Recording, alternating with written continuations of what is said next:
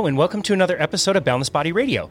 I'm your host, Casey Ruff, and today we have another amazing guest to introduce to you now.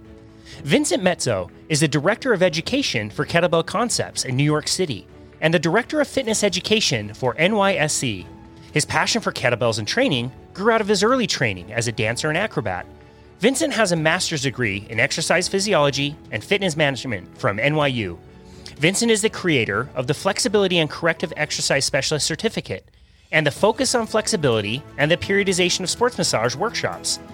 As the Director of Education for Kettlebell Concepts, he has authored the content of several advanced kettlebell courses.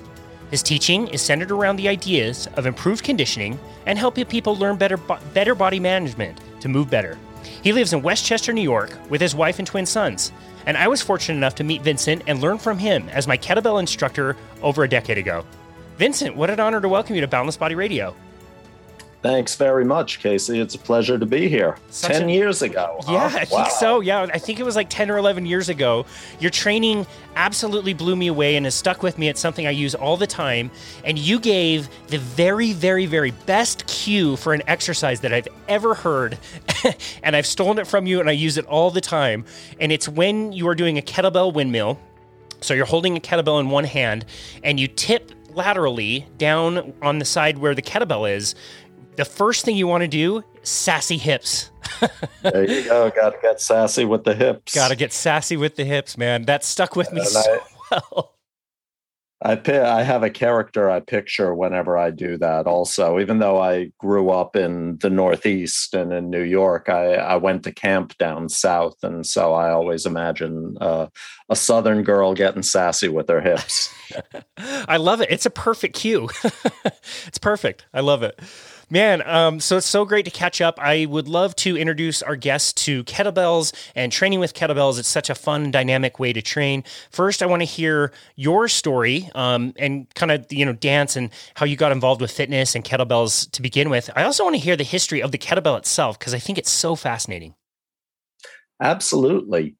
So I started off, as you said, as a dancer and a musician. I played in the club scene in New York City. I got a BFA in drama. And when I was studying theater, we were working with an experimental type of theater that came out of Poland and a guy named Jerzy Grotowski. And it was very much about the actor using their body for everything. And so we did a lot of yoga and Tai Chi and all kinds of movements. And that, I probably ended up at that particular studio because of my dance background. And while I was there, I got even more interested in acrobatics and gymnastics. So I started studying acrobatics at a place called Broadway Dance Center around Midtown Manhattan. And I did that for about 10 years. And when I was studying acrobatics, there was a woman in my class who was an athletic trainer, a massage therapist, and a personal trainer. And one day she asked me, "Hey, I'm going to the gym. You want to come and lift weights?" And I was like, "What, lift weights? That's crazy talk." Because when I came up as a dancer, dancers didn't lift weights because everybody was under this erroneous impression that, it makes you muscle bound, et cetera, et cetera. But I started going to the gym and I started lifting and my tumbling got better and I got more flexible and I was getting more tricks and I wasn't as wrecked. I was recovering faster. So I started thinking, this is a really, really good way to make a living. I had been doing something else I learned in theater, which was carpentry. So, when I was coming up in theater, I was an apprentice and I learned carpentry and electric stuff. And so I started doing renovations, but doing demoing, carrying sheetrock up 5-story walk-ups was really killing me. So I thought, hey, this would be a really great way to make a living and be able to use my body and do things that are more healthy and help other people. And that's how my journey in fitness started. Now, when I started off in fitness, was in the early 90s, everything was still very Nautilus based, very Cybex, Nautilus, pumping iron, bodybuilding. None of the gyms had Olympic platforms or turf areas or anything like that. So it was a little weird because in a lot of ways, I felt restricted because of my dance background and because of being an acrobat. Everything was very cardinal plane, very slow, not dynamic, not explosive. It was kind of strange, but that's what fitness was doing back then. And because of that, I sort of shifted more towards Pilates-based work. Back then, we had to call it Pilates-based. So I was doing a lot of mat work, and I would get my clients up on their hands doing handstands and things like that. But there was something still very static about it.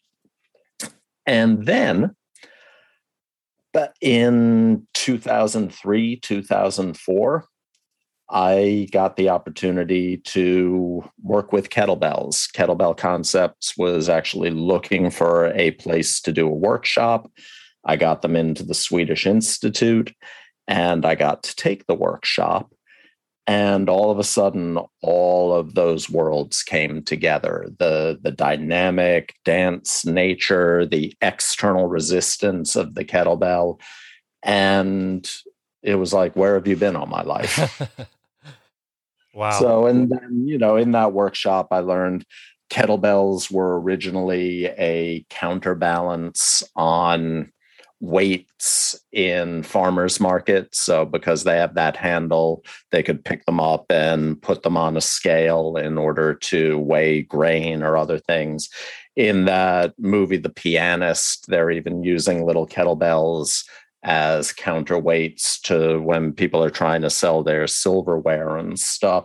So there was this shape of weight, and there was probably some kind of vodka involved, because the Russians decided this would be a good thing to start throwing around and exercising with. And, it's interesting because in the US, when we train our military, most of it is calisthenics, right? It's body weight stuff, and they don't use an external resistance that much. Whereas in Russia, they adopted the kettlebell, and a lot of the Russian military uses it. And it's great because not only do they get this body management control component, but they also get this external resistance component. And I think that's one of the things that really makes lifting with kettlebells, or makes training with kettlebells, so important, is it's not just the calisthenics, yoga, Pilates, acrobatics type body control, it's also being able to manipulate this external resistance. So it combines those two worlds. Interesting. You're making me think of two different things. One, I think the picture was taken like around the turn of the century when the kettlebells kind of they kind of made their way into the fitness world, if I remember right. And I remember a picture on the certification that was a group of people throwing the kettlebells up in the air, and the picture was taken while the kettlebells were suspended in the air, like a graduation almost, where everybody throws their hats, but instead they're throwing cannonballs with handles on it. It couldn't have ended well. Yeah. Well, that's another really fun aspect to kettlebells is, there are the kettlebell competitions where you do jerk or snatch or long cycle for 10 minutes, but they also have juggling competitions. So, throwing kettlebells and working with a partner throwing kettlebells is really, juggling kettlebells is a whole other aspect to it that really leads into that circus thing, which again is, right in my wheelhouse. I love that kind of stuff. Wow. Well, I won't be juggling kettlebells with you anytime soon. That's pretty high consequence. The other thing you made me remember talking about the Russian athletes, is it true, like maybe, was it like 1980 or something, that the Russians swept all of the throwing events and they went and found out that they were just throwing kettlebells around? Am I remembering that right? Right. That's absolutely right. So a couple things happened in the 80s. We didn't go to that Olympics, but the Russian throwers in particular swept gold. And not so much javelin, but all the other stuff that's more rotational, like discus and shot put, they swept gold. And then the NSCA sent a bunch of strength coaches over to Russia to find out, to share training modalities and stuff. And what those strength coaches came back with is, yeah, these guys are doing a lot of the same stuff we're doing, but the main thing they're doing that we're not doing is training with kettlebells. And like the juggling, they used the kettlebells to do a lot of rotational movements, and they would actually throw them and stuff. So if you were fortunate enough to have a track and field coach or a wrestling coach who defected from the former Soviet Union, you might have been introduced to kettlebells, back in the 80s. But in terms of fitness, they didn't really get a hold in fitness until that hard style dragon door type of kettlebell lifting started in the early 2000s. Interesting. So let's talk about the kettlebell itself. What makes a kettlebell unique and different? Because I think a lot of people think like, okay, I could do barbell, I could do dumbbells, I could do a kettlebell. So what? Like, what's the difference? But there is a bunch of really distinct differences. Absolutely. So the main difference, and of course you see at the gym, if somebody isn't familiar with kettlebell exercises, then they'll just pick it up and curl it or press it. And absolutely, you can do all those kinds of traditional exercises with a kettlebell. But the main thing about the kettlebell is the offset center of gravity. So you've got this U-shaped handle. So instead of the weight being balanced in your hand, like with a dumbbell, the center of mass or center of gravity of the weight is outside of your hand. And because of that handle and this offset center of gravity, you now got another lever. So when we talk about levers in fitness, we're talking about the joints of the body. So if you think about your shoulder joint, your elbow joint, your wrist joint, well, now you've got this handle that rotates in your palm. So that's yet another axis that you have to adapt to and deal with. And because of that other axis, it changes the length of the lever arm while you're actually moving. So you get these different moments of rotation. And those things definitely add something to the kettlebell that you don't get with a barbell, a dumbbell, a medicine ball, or any of these other types of modalities. That's very well explained. I remember learning from you too that like a kettlebell looks like a lot of different things that you would encounter in day-to-day life, like a bag, a purse, a suitcase, something you have to pick up with a handle that has that same, gravity underneath it, where you don't really come in contact with anything that looks like a barbell in day-to-day life.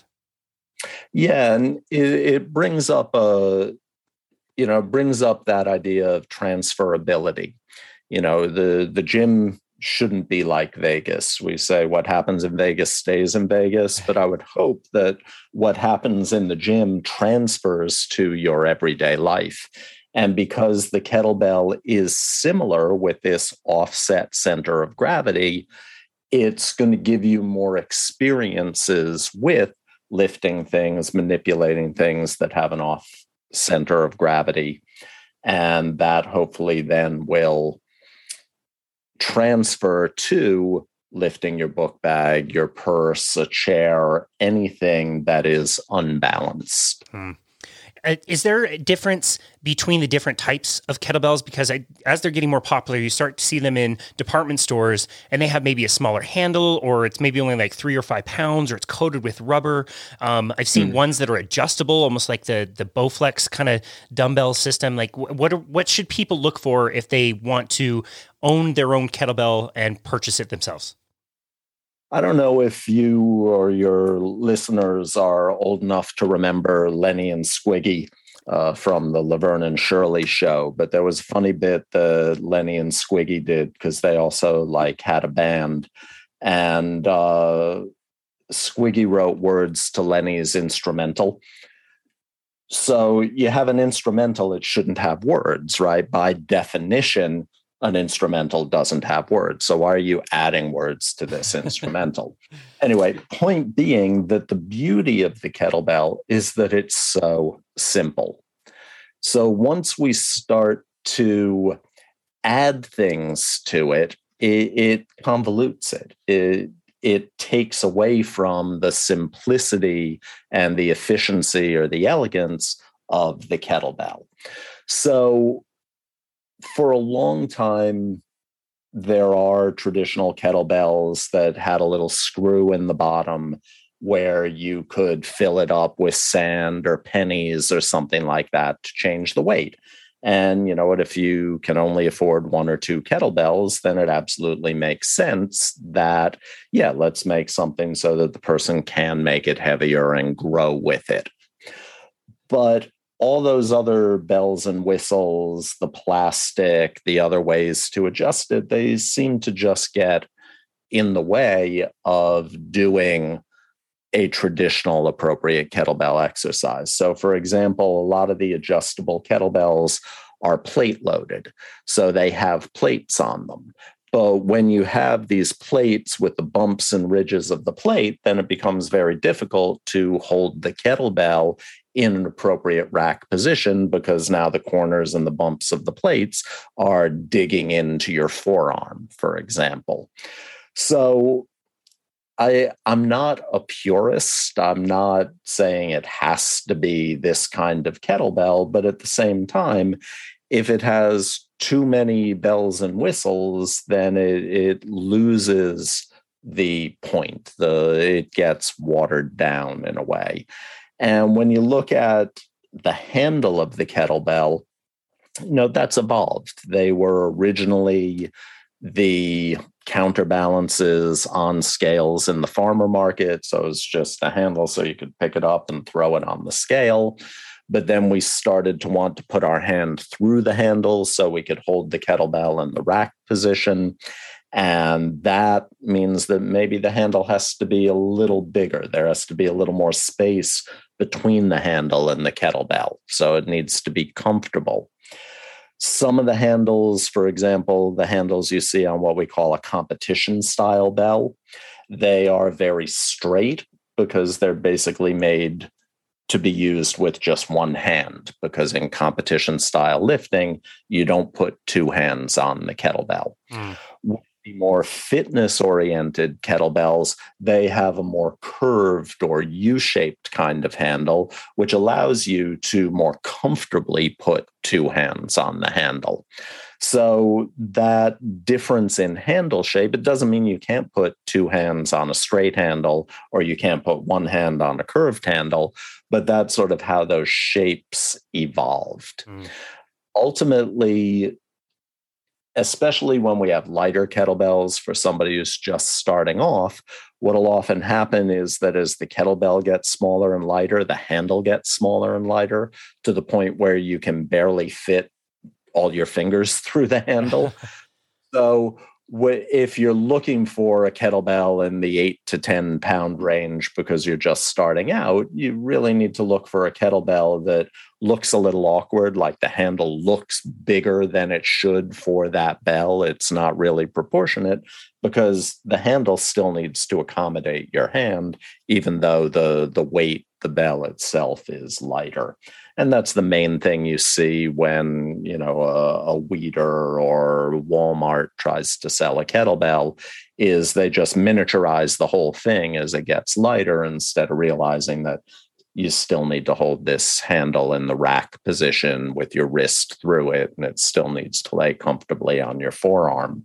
And they've sort of forgotten that and figured, hey, let's sell this cool looking paperweight and hopefully people will buy it. They totally look ridiculous. And now that I'm not in the gym setting, I don't see this as often as I did before. And I would never, ever allow anybody to do this if they were working with me. But I want to know what happens in your brain when you see somebody grab a kettlebell with a gloved hand. It's a very interesting, to answer that question, which I think is a really great question, but it really brings up for me this whole idea of societal norms. And, do you want your hands to be smooth, or, what does it mean to have calloused hands? And I think a lot of that comes into play when people come into the gym. In terms of lifting kettlebells, we're getting a lot of feedback from our sensory system when we use the kettlebell. And that comes from our proprioceptors, but it also comes from the tactile receptors in our hands.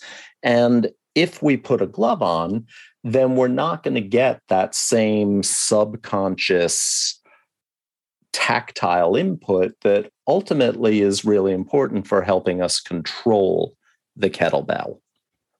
So that, I think, is what the main downside is to wearing gloves when you use a kettlebell. On the other hand, it's good to have calluses. It's good to have strong hands that can do work.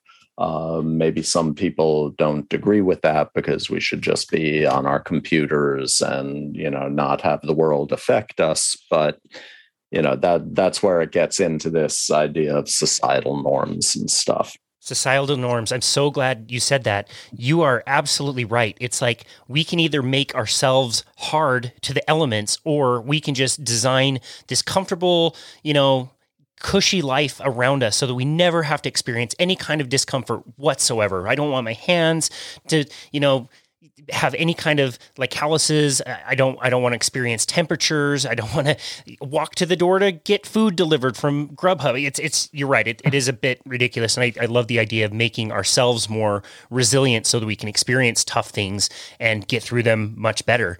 I'm curious to know, as we're addressing a kettlebell, we're kind of stepping up to it for the first time. What are some of the key positions and grips and things we need to be thinking about as far as like starting places for exercises? So most of the things that apply to exercise in general apply to the kettlebell. So hinging at the hips, not flexing your spine, for example, right? Keeping your shoulders back, not flexing your thoracic spine and your upper back forward. All of those general types of things. Breathing. Yes, please.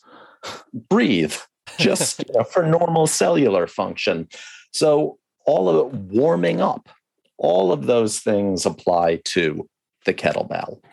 Now, with the kettlebell in general, it depends a lot on what your ultimate goal is, and it depends on where you're starting off. So, for example, one thing I like about the kettlebell is working from the high hanging position. So most of the work we do in the level 1 and the level 2 kettlebell workshops for kettlebell concepts, we're using that high hanging position. Yeah, we have to pick the kettlebell up off of the floor to begin with, but after we've picked it up off of the floor, we're using a smaller range of motion when we do swings and pulls. We're not doing each pull like it's a full squat and going all the way from the floor to all the way up, but instead we're using this more power clean, power athletic ready position. And I think that's one of the things that people get a little confused about, especially in the beginning of their kettlebell exercises, is they end up making the movements inefficient instead of figuring out how to make them efficient. So if I'm lifting a 70-pound kettlebell, then I'm probably going to do more of 3/4 of a squat, maybe even a full squat, because the kettlebell is heavy and it's pushing me down. But if I'm lifting a 35-pound kettlebell, then I'm using maybe a quarter squat to a half squat when I'm doing my pulls or my swings. I don't need to go down that low. And certainly in kettlebell competitions, you pick the kettlebell off the floor at the beginning and you don't put it down for 10 minutes. Wow. And If you were going all the way up and down, you wouldn't be able to do those snatches or those jerks for 10 minutes. So I think it's being in that range that's more like jumping rope is an analogy I like to use a lot. It can be more rhythmic and dynamic, and you don't need, your goal is to make it efficient, not to make it inefficient. Interesting. You mentioned the spine. Maybe this is a good time to talk a little bit about stabilization and mobilization, because I hear these two terms thrown around all the time, and I cringe a little bit when somebody says that we want our core to be really mobile. You know what I mean? Like, can you explain the difference between stabilization and mobilization, and then maybe like an example of an area or a joint that should be one or the other? Absolutely. So, with the spine, especially if we go back to the 1950s, and, they did all these tests and they tried to look for, what are the things that may help us predict back pain in somebody or help us predict fitness. And one of those things was touching your toes, right? And how flexible you are in the spine. And as we went on, there was a long time in the fitness industry and in the rehab industry where we were looking at, well, the back is getting hurt because it's not moving enough. And then we started to realize that the spine in particular should, because of how the nerves come out between the different vertebrae, because of how the discs are positioned between the vertebrae, really there shouldn't be a lot of movement happening at the vertebrae. What the vertebrae are supposed to do is they're supposed to be stable so that we can transfer force through them from the lower extremity to the upper extremity. And so we very much switched our thinking in terms of, well, doing all of these cobras and scorpion and twisting type movements. That's probably stretching the ligaments and putting stress on the discs and the muscles and the joint structures. That's probably exacerbating these painful conditions, whereas what we should really be doing is keeping the spine stable and letting the movement come from the hips and the shoulders. So, as you know, in fitness, we have this idea of relative flexibility. The idea is if one area doesn't move enough, another area is going to move more. So if my hips don't move enough, then when I go to pick something up, I'm going to have to move more at my spine. And if I move more at my spine, then those small paraspinal muscles are more likely to get pulled. The ligaments are more likely to get stretched or sprained. And over time, those discs could herniate or become weakened. So we've really shifted our thinking a lot in terms of the spine itself. When we look at the body as a whole kinetic chain, if we start down at the bottom, the foot, the arches of the foot should be stable, but the ankle joint should be mobile. The knee should be stable. It shouldn't deviate inward or outward, valgus or varus. The hip should be mobile. The low back should be stable, whereas the thoracic spine should be mobile, so we can expand the rib cage. The scapula should be stable. We hear a lot about scapular stability, but the shoulder should be mobile, the glenohumeral joint.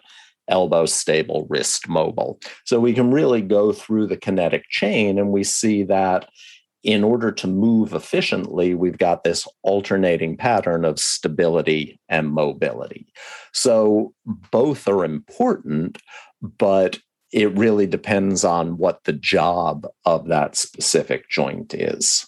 That was a killer explanation. That was so good. I love that.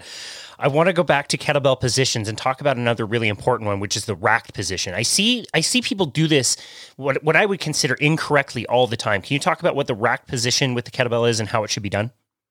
Sure. This is, as you can imagine, also a pet peeve of mine. Getting back to that idea of the handle of the kettlebell and what we were talking about in terms of the handle, having that larger space between the bell and the handle allows us to keep our wrist straight. And that's really one of the huge benefits of using a kettlebell as opposed to a dumbbell or a barbell. If you've ever done Olympic lifting with a barbell, or you've ever even tried to do a front squat with a barbell, the range of motion at the wrist that requires and the proportion of your forearm length to your humerus length, or your arm to your forearm, your humerus to your radius and ulna, all of those things can really be limiting factors in how well and how efficiently you're going to be able to hold a barbell in that rack position. So the whole point then of the kettlebell in terms of comparison is that if you're going to clean, jerk, snatch a kettlebell, you don't have to have your wrist in that extended position. The wrist can stay straight. So when people go and pick up a kettlebell and they put the handle right in the center across their palm, and then their wrist hyperextends, you're already missing the point. You're already missing the benefit of being able to keep your wrist straight. So getting that handle diagonally across the palm from the web of the thumb down towards the heel of the hand or the pisiform bone, keeping the wrist straight, having the kettlebell part on the bicep, part on the forearm, having the elbow in, the thumb by your sternum, all of those things make it efficient. You should keep your friends close and your kettlebells closer.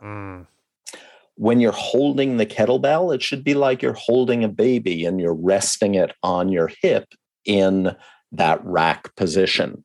And I think that's another thing that has happened in the fitness industry, along with this, shift from we're not flexible enough, that's why we're getting hurt, to the spine needs to be stable. But there's also this idea of anatomically efficient posture, and people take those plumb lines and seeing the posters of the skeleton or the muscle chart, and okay, this is anatomically efficient posture where all the joints are balanced. And that's absolutely fine if you're not holding anything.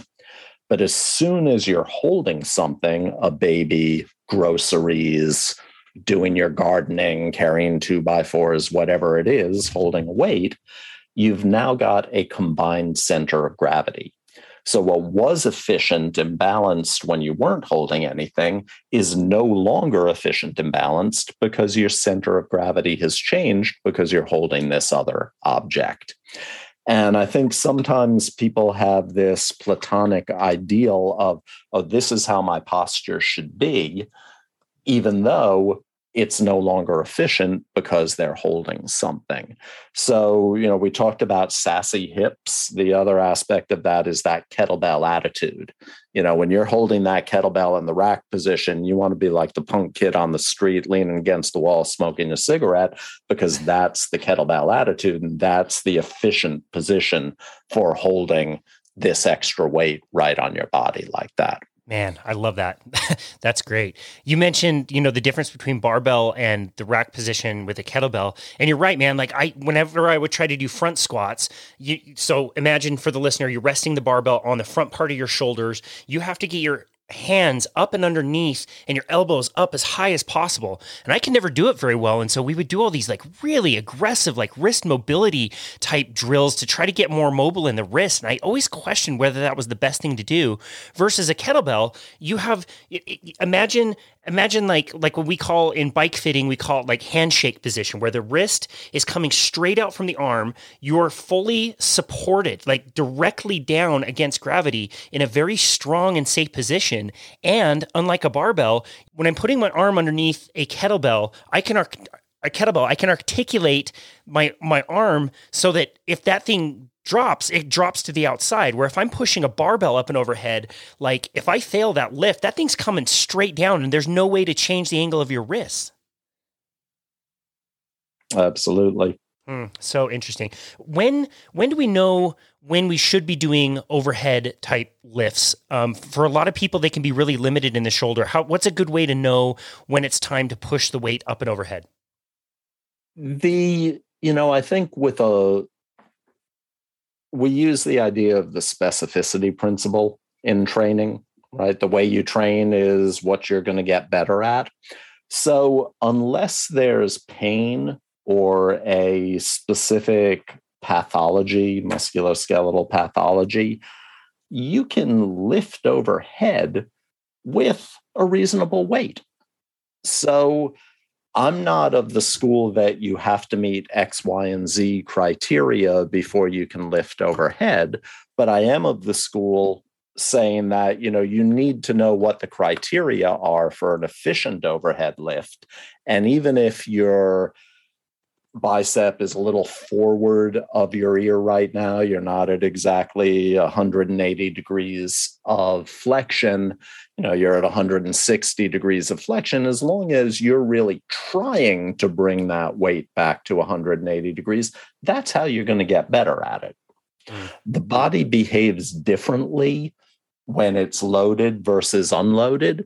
So just because somebody doesn't have full range of motion at their shoulder when they're unloaded, when you do a lat flexibility test, for example, or a snow angel on the wall or something like that, doesn't mean that when you put a weight in their hand, they're not going to have that range of motion, because the body is behaving differently, whether it's loaded or unloaded. So again, as long as there's not pain, I think it's reasonable to try to lift overhead with a reasonable amount of weight and a reasonable set and rep scheme so that you don't develop an overuse injury, and with the goal of understanding what should that lockout position look like. What does full elevation of the upper extremity look like, and make sure that they're working towards that. That was one of the best coaching tools and cues that you gave me as well. I remember when I came to your certification, I had it in my head exactly the way the personal training manuals said that people needed to move. A squat is like this. It's not like that or any other way. It has to be done like this. These are the cues you're looking for. And with you, it was like, let people figure it out. Like, everybody moves really differently, and their foot position might be a little different and their knee position might be a little bit different. As long as they're not getting hurt, like, that's okay. Let people learn and sort this out on their own, because everybody's a little bit different. Our hip joints are totally different from another. Absolutely. And, that brings up a much bigger sort of question or topic, which, when we play sports, for example, if somebody golfs, or if you watch basketball and you see all of these different players shoot free throws, I mean, the range, the amount of difference in the technique they use to shoot a free throw or to drive a golf ball, we expect that, oh, hey, here's somebody who's 7 feet tall. Look at how they shoot a free throw, or look at how they swing a golf club. Here's somebody who's 5'6" and really wide. Look at how they shoot or how they swing a golf club. We expect that there are going to be differences. But then when we come to training, all of a sudden it's everybody's squat should look the same. Everybody's deadlift should look the same, despite the fact that they're dealing with different bodies. So is somebody's hip socket more forward facing or posteriorly facing, deeper or shallower? Are they anteverted or retroverted? All of these different things, the ratio of their femur to their tibia, right? People used to say crazy things like, oh, your knees should never go forward of your toes when you squat. And it's like, well, but what if the length of my limbs isn't going to allow that to happen? So, and it gets back to exactly what we were saying about working with a barbell and holding a barbell in the rack position on your shoulders. If your forearms are really long, you may never be a really good Olympic lifter. Doesn't mean that you can't do some Olympic weightlifting, but that position probably is never going to be comfortable for you because of how you're built. So we need to adapt those things for you. That's right. And that could be really regional too. I mean, I think about yoga coming from India. Those bodies are very different. And that's a, practice that was used mostly in that region for a specific reason. And I don't think you see a lot of people from India doing all that great in weightlifting competitions. It's so different the way everybody is built. I do want to ask you about exercises that are particularly unique to kettlebells, things that you can really kind of only do with kettlebells. And let's highlight some of your favorites. So only do with kettlebells is a little difficult. Because of course, over time you start to think about, well, how could I do this with something else? And there was the York Barbell Company actually had something called a swing bell way back in the 50s. So, when I think kettlebells, one of the main exercises I think of first is the kettlebell swing.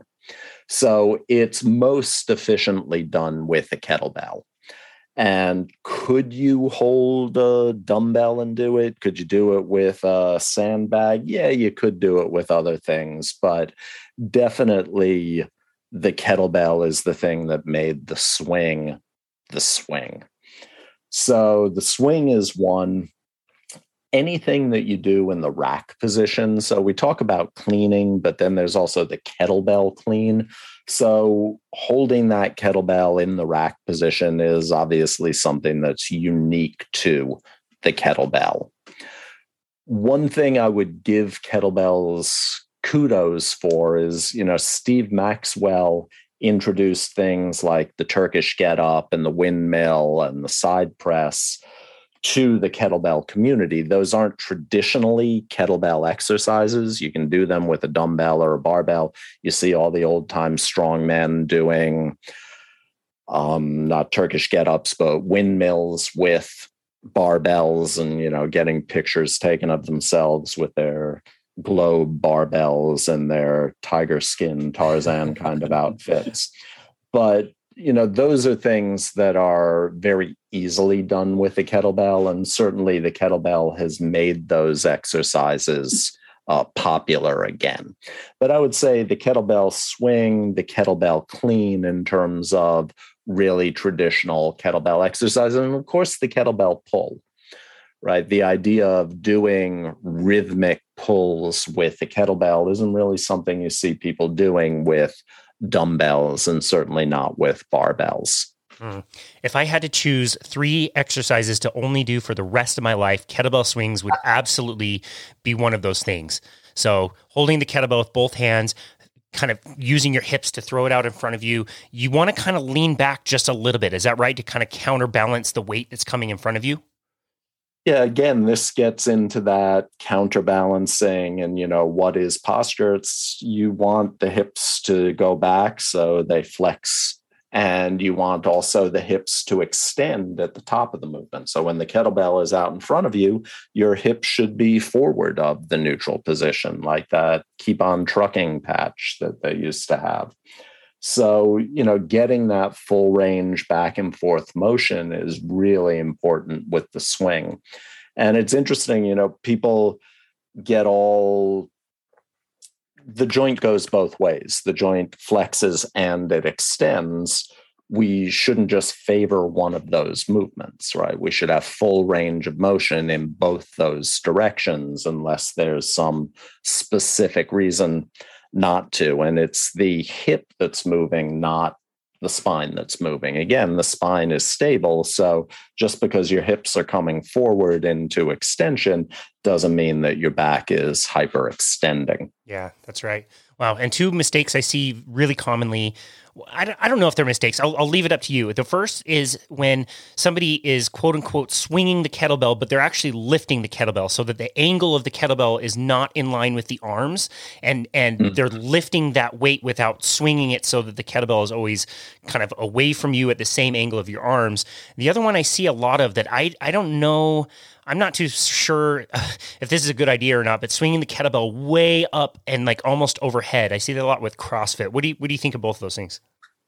Yeah, it has to do with efficiency. And actually, there's a video on our Kettlebell Concepts YouTube channel, which is a comparison of different swing styles. And I go a lot into what they call the American swing, where they're going all the way up overhead. And it's not something that I do. If you want to bring the kettlebell overhead, you should do a snatch or a jerk, not a swing. And there are a number of biomechanical reasons for that. But the other thing that happened, this gets back to the dynamic nature of kettlebells, is people are so conditioned to use machines slowly, B, conditioned to use weights slowly to get time under tension, and C, afraid that if they move quickly or dynamically, they're going to get hurt. Like that somehow got equated in their brain. And because of those three reasons, they don't use momentum. They've lost the ability or the realization that actually momentum is my friend. Gravity, momentum, I need to use these things to be efficient. So when you see somebody doing a front raise when they're doing a kettlebell swing, it's conditioning, and they're kind of missing the point of sequential segmental summation and being able to efficiently sum the forces of all the joints in their body so that the small muscles of their shoulder don't have to do this front raise and lift the kettlebell, because the momentum that they created from all those other joints, ankle, knee, hip, etc., is actually doing the work. And that's the benefit of training, because doing the work that way, getting all the joints to add up to something that's bigger than the sum of their parts, is the kind of thing that you take out of the gym with you. That's going to help you when you're playing with your kids, swinging them around, when you're gardening, if you have to carry cinder blocks, when you're closing a car door, et cetera, et cetera. It's that kind of efficiency that we want to work towards. I want to talk to you a little bit about program design. We definitely recommend that if you haven't done, kettlebells in your life, if you're curious about them, make sure you hire somebody, even if it's just temporarily, to help show you form. Hire a trainer, make sure they're kettlebell certified, make sure they can show you how to do this safely so you don't get hurt. But outside of that, what are some guiding principles if somebody wanted to create a workout program exclusively using kettlebells? What things should they be looking out for? The main things apply. So the SAID principle, specific adaptation to increased demand, the FIT principle, frequency, intensity, time, type, the recovery principle, all of these basic things apply. So you need to read something, or you need to hire somebody who understands program design, because they're your goals, there's your current capacity, there's your current ability in terms of what movement vocabulary you have, and all of those things need to come together into creating a program, whether it's with a dumbbell, a barbell, a kettlebell, a circuit of Cybex or Nautilus equipment. So you need to do some research to figure out how to create a plan that has variety, that has specificity, and that has progression, right? You should not be just flopping around madly. There should be precision and efficiency to your movement. Yeah, couldn't agree more. We take it for granted a little bit. Like if this is our world, as trainers and instructors, you kind of forget like all the little things you pick up along the way. And, over a lot of years, we learn certain skills. We might not be able to count to 12 very well, but we can definitely, help you. We can do 8. We can do 8. Exactly right. I'm curious, you've talked about this a little bit before as well. What are some things, to help people stay motivated? What are some key factors on that? Because a lot of people, they start a workout program, they think it's going to, do wonders for them, but they end up dropping off before they can even get any kind of results. That's a very hard question, and it's a good question. And if I had the answer to that question, I'd be a billionaire. But some things that I've found, and this relates to diet and weight maintenance, whether it's weight loss or weight gain, it really all comes down to psychology. We all know that the broccoli is a better choice than the chocolate ice cream. But 9 times out of 10, we're going to take the chocolate ice cream because it gives us that shot of dopamine and it gives us that pleasure immediately. And when it comes to exercise, it's really about consistency. So I think the key is finding something that you're going to do, or finding a way to get yourself to do the thing that you need to do. And I think that there's this is the direction that I've been going in my own thinking. I'm very enamored of and interested in this concept that for some reason I hadn't heard of until about a year or two ago, which is that movement is a prayer. Dance is a prayer in Native American cultures. So they have a rain dance, a ghost dance, all of these different dances. And those dances, that movement is a prayer. And I really love that idea because there's something about moving our bodies. And if we can tap into the way moving our bodies affects our minds, then that's going to be the formula for long-term success. And I also find that when we do that with other people and we connect to the community and to nature, that also gives us an advantage in terms of being consistent and keeping on with that exercise program. So that's a little bit of an esoteric answer. It's not, the party line ACSM answer, but I think that that's really the way things are moving. So looking at community, looking at being outdoors, and really thinking of movement as more than, this is exercise in a gym that I have to do, but instead this is something that feeds my soul, stimulates my brain and the synapses, and that's what's going to help us be successful in the long run.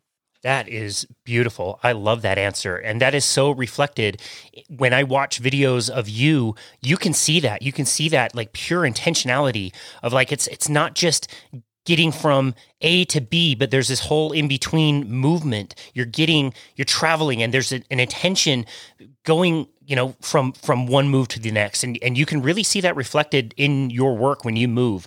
I absolutely love that. Since we haven't worked.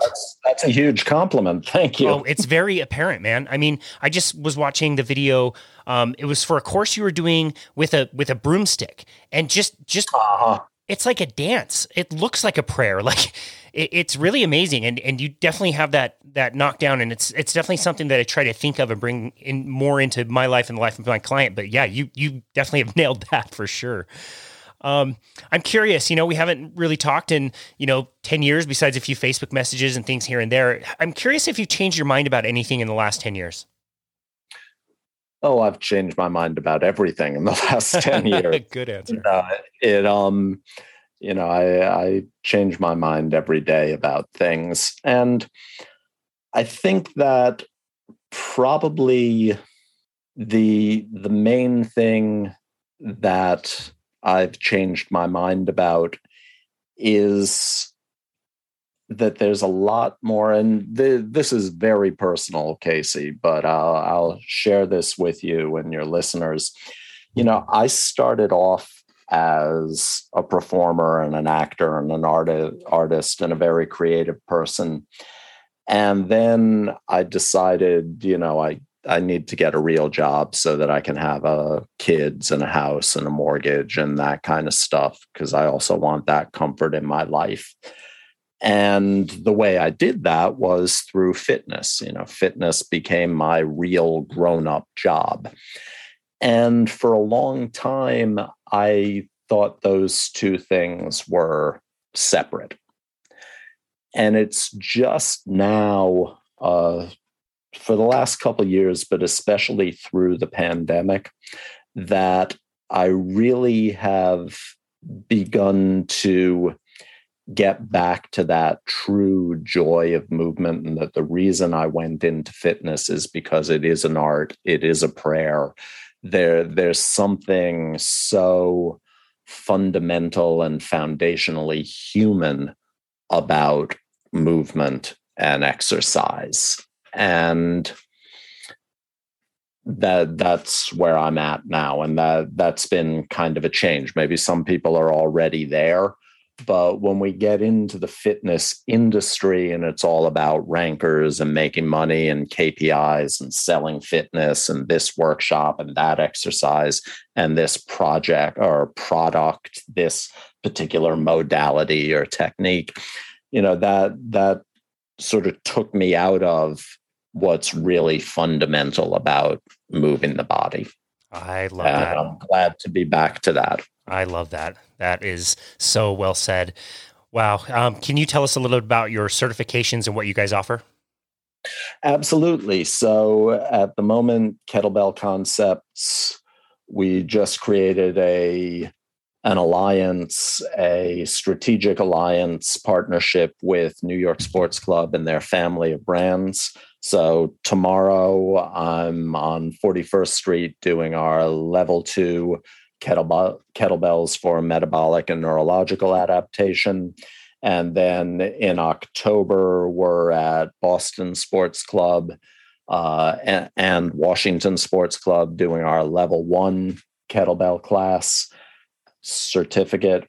And we're back in New York in November, also doing a level 1. So I know you're in Utah, you're out on the west side of the country, but if you're on the East Coast, we're going to be doing a lot here in terms of workshops.